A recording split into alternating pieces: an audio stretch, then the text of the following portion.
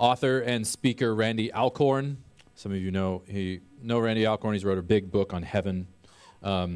He tells the story of a man who told him, "I love God, but the truth is I want to live with Jesus forever on this earth without all the sin and suffering." And Randy goes on to say, what he longed for is exactly what God has promised. "I am convinced," Randy still talking, "I am convinced that the typical view of heaven, eternity in a disembodied state, is not only completely contrary to the Bible, but obscures the far richer truth that God promises us eternal life as totally healthy, embodied people, more capable of worship, friendship, love, discovery, work, and play than we ever have been." So we're going through Revelation 21 and 22. We're going to finish that up today, trying to behold and consider and long for this hope that God has given us, his people, this renewed creation, new heavens, new earth. And there are certainly some images here, some pictures that are hard for us to grasp, hard for us to comprehend, but it will help us greatly if we remember what Randy says, that this is a picture not of heaven up there, but of life on this earth. God created the physical, tangible earth and universe, and he created it good. God created us as human beings with our physical bodies, and this was very good. And what God will do at the end is not do away with all of that, but radically renew it. Radically renew this creation and our bodies for us to live here forever with him. And we're going to be at the end of chapter 21 today, Revelation 21, and we're going to dig a little bit deeper into some of these images and consider what they mean. But before we do that, to briefly catch us up, let's reread the first 3 verses of Revelation 21. This is where this vision that John, the author of Revelation, this vision that God has given him begins, this particular vision. So it says, "Then I saw a new heaven and a new earth, for the first heaven and the first earth had passed away, and the sea was no more.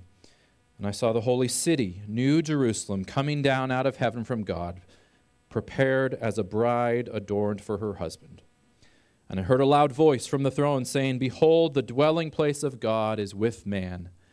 He will dwell with them, and they will be his people, and God himself will be with them as their God.'" So this phrase, new heavens and new earth, again, should point us back to Genesis 1, where God first created the heavens and the earth, which is everything that is, the universe. So this isn't about God taking us up into heaven in the clouds, but about God preparing a new or renewed creation for his people for all eternity, a world much like this one. In this vision of a new creation, we see John sees a city coming down out of heaven to the earth called New Jerusalem. Now, again, Jerusalem is the name of the city in the Old Testament that was the city of the people of God, where God dwelt among his people. And then we are told that this city is also a bride. So you have overlapping images here. You have this city, but it's also called a bride. And if you go on a little bit further in Revelation 21, it's specifically called the bride. The city is the bride. And the bride in Revelation is the church. This is another image picture for the church, God's people. So there are layers of images here, but they are all referring to God's people. This is a picture. We were being given a picture of the church redeemed and made glorious by the blood of Christ, their Savior. And God's people are not going up here, but are coming down to dwell on the earth, where we are told God will dwell among them. Now, this idea of God dwelling among his people is absolutely central to the Bible's vision of our future state, that God will dwell among his people in a new and glorious way. Scripture assumes that this is the best part. that this is the high point of what is to come, that we will dwell in the presence of God. This is the thing that we are to most long for. And so the section we're going to cover today digs into this a little bit more, helps us to reflect on and consider what this means. So we're going to start in verse 22. Revelation 21, chapter 22. It says, "And I saw no temple in the city." So this vision of the city coming down out of heaven. "I saw no temple in the city, for its temple is the Lord God, the Almighty, and the Lamb." Now, what's the point in saying that there's no temple in this vision of a city? Well, if you think about the temple is something very significant in the life of God's people, in the life of Israel, throughout the Old Testament. The temple is a significant feature in Scripture. The temple in Jerusalem, and before that there was a tent or tabernacle that the people packed up and carried with them when they were wandering through the desert. This was where the presence of God resided. This is how God chose to dwell among his people. By setting up this temple, by God having them set this up, he was teaching them that they were his. And he was teaching them that they could live, and they were to live, in a relationship with him. God was going to dwell there among them. That's what the temple signified. Now, this was obviously a great thing. This is a good thing. But it's also a fearful thing and a weighty thing, especially if you know the history of Israel throughout the Old Testament. God's presence was not to be taken lightly. And so for the priests who ministered in the temple, there was lots of rules and rituals for them to cleanse themselves in order to come into the holy presence of God. And in fact, only the high priest could come into the innermost part of the temple, the Holy of Holies, and that just once a year. On the Day of Atonement, when he would make atonement for the people's sins, make sacrifice for the people's sins. And so all of this was communicating to the people that God's presence is a seriously weighty thing. It's a good thing, but it's a serious thing, not to be taken lightly. And it communicated that humanity must be cleansed of their sin, forgiven of their sin, if they are to draw near to God. We must be cleansed of our sin if God's presence among us is to be a good thing. If the people persisted in rebellion against God, which they did time and again, they were susceptible to God's judgment. So you have this phrase often in the Old Testament, the day of the Lord. You've probably read this, heard of this, the day of the Lord. It's a phrase used throughout the Old Testament to speak of a time when God would draw near, when his presence would come near, in glory and power, he would make himself known.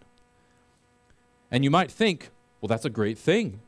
Surely that is a thing of great joy and comfort and salvation. But not usually. In Scripture, it is not usually a great thing. It is often presented as a day of gloom and darkness and judgment because God's people or other people have been rebellious.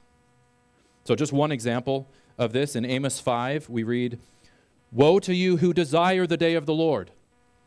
Why would you have the day of the Lord? It is darkness and not light, as if a man fled from a lion and a bear met him, or went into the house and leaned his hand against the wall and a serpent bit him. Is not the day of the Lord darkness and not light, and gloom with no brightness in it?" Now, when we jump to Revelation 21 and 22, this idea of God dwelling among his people, this idea of God's nearness, of God's presence, no longer has any of this fear and threat and judgment to it. Right? It is a good thing. Because for those who've had their sins atoned for, those redeemed and cleansed and forgiven by the blood of the Lamb, those who've put their trust in God's mercy and compassion, his nearness no longer, and his presence no longer has any threat or fear or judgment to it. It is only a good thing. It can only bring about God's goodness and favor. And so back to this image here. To say that there is no temple in the city and the temple is the Lord God Almighty, and the Lamb is to speak of direct, unhindered, everlasting access to God and His goodness. God's presence and goodness is in no way confined or restricted or behind a curtain in the temple or just only seen by faith. It is beheld and experienced freely and continually. Again, remember that there's overlapping metaphors and images here.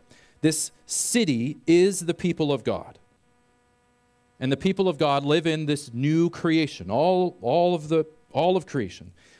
And so the point isn't simply that there's this physical city with no physical temple in it. The point is that the whole creation is filled with the presence and glory of God. The world is God's theater to display His presence and glory. The whole creation is the temple of God. It brings to mind a verse like Habakkuk 2:14, "For the earth will be filled with the knowledge of the glory of the Lord as the waters cover the sea." Not just here, not just there, but everywhere. The earth will be filled with the knowledge of the glory of the Lord as the waters cover the sea. How do the waters cover the sea? I struggle to even explain that. They're everywhere. The waters are the sea. They completely fill them. There's not a square inch, millimeter of the sea that is not water. And so will be the expansiveness, the obviousness, the universality of the knowledge of the glory of God in the world to come. It will fill it as the waters cover the sea. Which leads into the next verse there in Revelation 21, verse 23. "And the city has no need of sun or moon to shine on it, for the glory of God gives it light, and its lamp is the Lamb." Now, remember that this city is the people of God. I'm going to keep reminding you of that. So while it's possible to see this as saying that there's actually no physical sun and moon in the sky here, it seems more likely to be giving us another metaphor. Besides, notice that it doesn't actually say there is no sun or moon. It just says that there's no need of them. Rather, the thing that you will see most clearly, like the sun at midday, the thing that will shine brighter, more obviously, more gloriously than the sun at midday, and the thing by which you will see everything else will be the great glory and grace of God and the Lamb, which is Jesus. Instead of a physical temple, you will see the glory of God everywhere. Just like the sun shines on everything, illuminates all things, so will the presence of God. And notice that part of this light comes from the Lamb. Part of this glory that is displaying through all creation is the glory and the light of the Lamb. Again, in Revelation, the Lamb is the Lamb who was slain for the sins of God's people, by whose blood God's people have washed themselves white. The Lamb is also the shepherd of God's people, just as Jesus. Specifically, the risen, or the crucified, risen, and reigning Jesus. And so part of what will be eternally displayed for all to see in the world to come, as clear as if there were billboards everywhere, except not the ugliness of billboards, will be the saving work of Christ and God's wisdom and power and glory and love in that. In other words, you and I will never forget our dependence on God's work for us in Jesus, our dependence on the Lamb who was slain. You and I will never cease to wonder and be amazed at God's humbling of himself to give himself to die for us. Not just the mighty power and glory of God, but also the humble love and self-giving of God will be displayed for all to see. So before we go on, let's just pause for a minute and try to get a sense of what this will be like. Because if you're like me, it can be hard to grasp and fully understand this, and certainly we will never fully understand it until we are there. But you and I will know the presence and glory and goodness of God as surely and clearly and confidently as we know our own name, as we know that the grass is green. Well, not in the summer, but in the winter. It will not be something that we strive to know, that we struggle to know, that we struggle to believe in, or we know only by faith, but something that we know with certainty, something that we see with our eyes. We're told that they will see his face. The knowledge of the glory of God will fill the earth as much as the waters cover the sea. Not one man or woman will deny or be blind to the knowledge of the glory of God. Not one thought or intention will occur or word be spoken that ignores or denies or minimizes the knowledge of the glory of God. We will know that God is near us and with us, directly, unhindered, always. Nothing will obscure his goodness from us. And again, there will be no threat or danger of his judgment. You can think about this even now in this life. God is the source of every good thing. And yet his goodness is marred by sin. And so this means that every taste of goodness in this life, every glimpse and experience of goodness in this life, any joy and comfort and pleasure and success we experience in this life is only a taste, is only a snapshot of the joy of God dwelling with us for all eternity. So you can think about various things. You can think about the pleasure of eating good food and drinking good drink, the wonder of beautiful scenery of mountains and streams and waterfalls, the gentle lapping of waves on the beach. You can think about the joys of relationships, the excitement of competition and sport, the thrill of adventure and discovery, the pleasure of reading a good book or listening to good music. All that is truly good here is merely whetting our appetite, preparing us for what is even better there. Or similarly, you can think of it like this. All of the good things that we experience here, all of our taste of joys here, they're all tinged with a little bit of disappointment. Right? We all know Ecclesiastes to be true. Nothing delivers as much as we want it to be. Everything lets us down just a little or a lot. Part of that is we're tempted to make idols of good things that come to us. We're tempted to turn our vision and our focus from God to these good things that he's given us.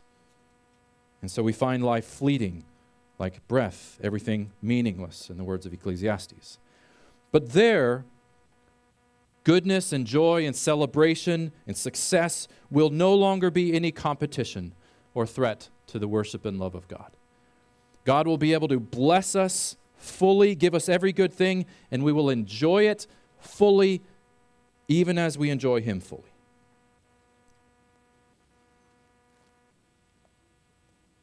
And not only will this be true of us, but it will be true of all of creation.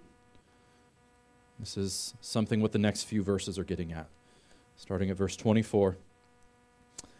By its light, that is the light of the glory of God, will the nations walk, and the kings of the earth will bring their glory into it.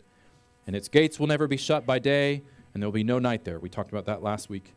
They will bring into it the glory and the honor of the nations. Now, this section is a little bit harder to understand. But as with much of Revelation, we are helped when we realize that much of this language and images come from elsewhere in Scripture. This vision is drawing on much that has come earlier in Scripture, especially from the Old Testament. And so this whole passage we're looking at today, these verses, are drawing heavily from Isaiah 60.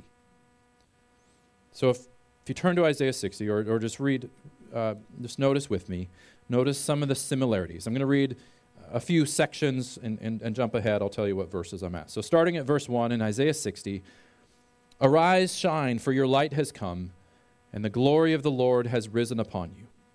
For behold, darkness shall cover the earth, and thick darkness the peoples. But the Lord will arise upon you, and his glory will be seen upon you. And nations shall come to your light, and kings to the brightness of your rising. Lift up your eyes all around and see. They all gather together. They come to you. Your sons shall come from afar, and your daughters shall be carried on the hip. Then you shall see and be radiant, and your heart shall thrill and exult, because the abundance of the sea shall be turned to you. The wealth of the nations shall come to you. Jump down to verse 11. Your gates shall be open continually. Revelation 21 says, right? Day and night they shall not be shut, that people may bring to you the wealth of the nations with their kings led in procession. For the nation and kingdom that will not serve you shall perish. Those nations shall be utterly laid waste. Jumping down to verse 19. The sun shall be no more, your light by day, nor for brightness shall the moon give you light. But the Lord will be your everlasting light, and your God will be your glory. Your sun shall no more go down, nor your moon withdraw itself, for the Lord will be your everlasting light. And your days of mourning shall be ended. Your people shall all be righteous. They shall possess the land forever, the branch of my planting, the work of my hands, that I may be glorified. Now, as with much Old Testament prophecy, there is often near-term partial fulfillments in view. Like, how is this going to be fulfilled in the near term? But there's also typically, often, also far-term, ultimate, final, everlasting fulfillments. So even though aspects of this point forward to eternity, says everlasting light there a couple times, parts of this point forward to Revelation 21, we also see that it portrays the restoration of Jerusalem at that time. Old Jerusalem, you might say, the city of the people of God. It portrays that one day that city would shine with the glory of God. It would be an influential and desirable and attractive city where all the other nations and kings outside of it, they would flock there and bring the best of their treasures. And so in light of that, it can be a bit challenging to apply these images of a physical dimensional city, and from a time when there were still nations and kings and unbelievers outside of that city, to the vision of the new creation. So how is this being used in Revelation? What is the meaning here? Well, I'm going to remind you once again that this city in Revelation is the people of God. And so it doesn't seem that this is saying that kings and nations are literally coming in and out of this city. There's no outside the city to speak of anymore. This city is the whole creation. The whole creation is God's city. The whole creation is God's dwelling place with his people. Rather, in saying that kings and nations are flocking to the New Jerusalem with their wealth and tributes, seems to be giving us an image of all of creation recognizing and acknowledging the beauty and goodness and wisdom of God and his redeemed people. All of creation beholding and delighting in God's presence among his people. Or to put it negatively, no more will God's people be weak and dismissed, mocked or ridiculed. No more will God's people be small and insignificant. No more will God's wisdom and ways be disregarded or rejected. Everyone will acknowledge God's ways and will to be good and praise him for them. And all that is the best of humanity and the best of creation, the glory and the honor of the nations, will be brought forth for the sake of God's glory and the good of his people. You can think about it like this. No longer will human glory be at odds with or in competition with God's glory. No longer will the glory of kings and presidents and CEOs be in competition, and the rule of the rulers of the world be in competition with the rule of God. No longer will the rule and glory that we seek in our own hearts be at odds with or in competition with God's rule. To use another image from the book of Revelation, we will all cast our crowns before him and say, "You are better."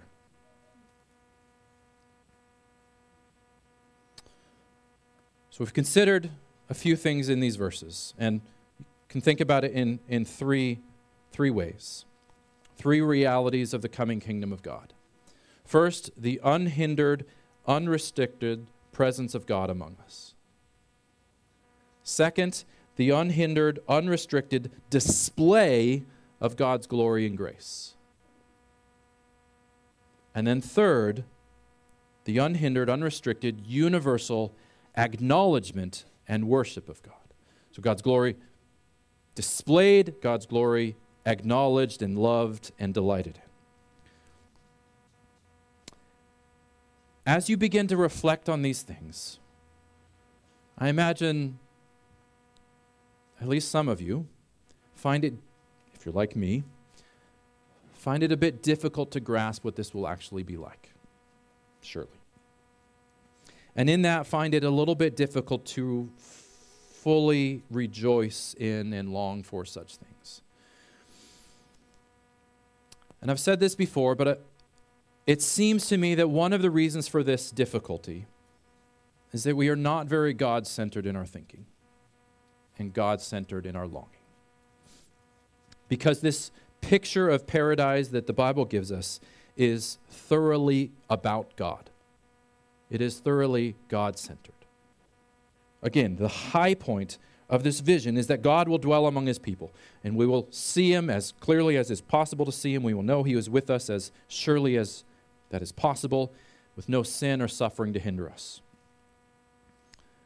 Certainly, there are other joys of this kingdom. We're told there are no tears, no death, no mourning, no pain, no more weakness or thorns in the flesh to deal with, no more sin or temptation to sin, no more being deceived by sin, deceived by other people. There's complete and utter satisfaction.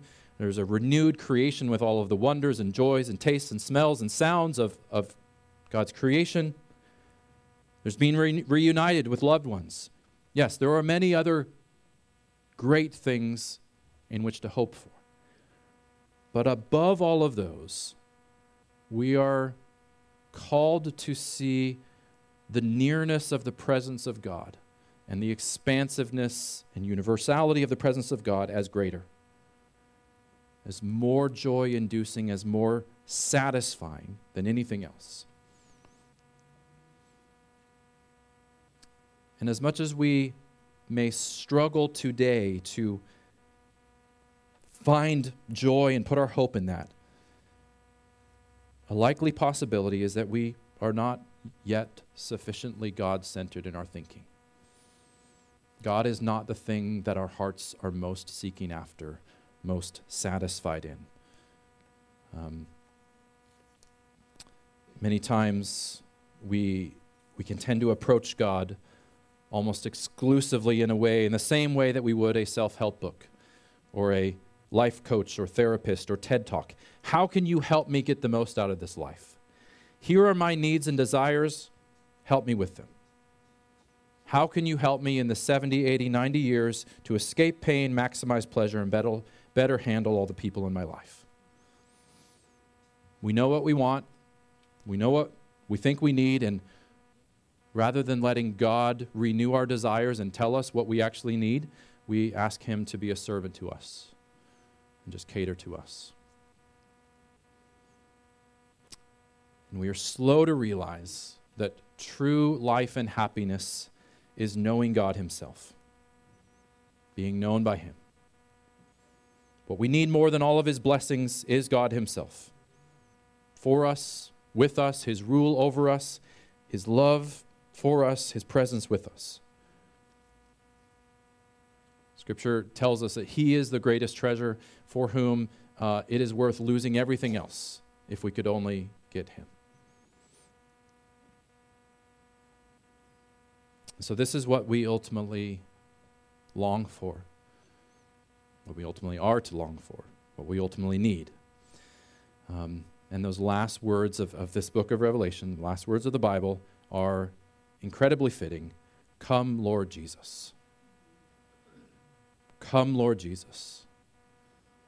The grace of the Lord Jesus be with you all. Amen. And so the Bible finishes. Come, Lord Jesus. Even though we may not recognize it, this is the cry of our hearts. This is what we long for. In our sin, our struggles with sin, come, Lord Jesus. in our suffering, come, Lord Jesus. In the monotony of life, come, Lord Jesus. In our weakness and inability, come, Lord Jesus. In our battles with temptation and addiction, come, Lord Jesus. And even in our joys and our celebrations and the times when we are tempted to think that this life can fulfill us, come, Lord Jesus.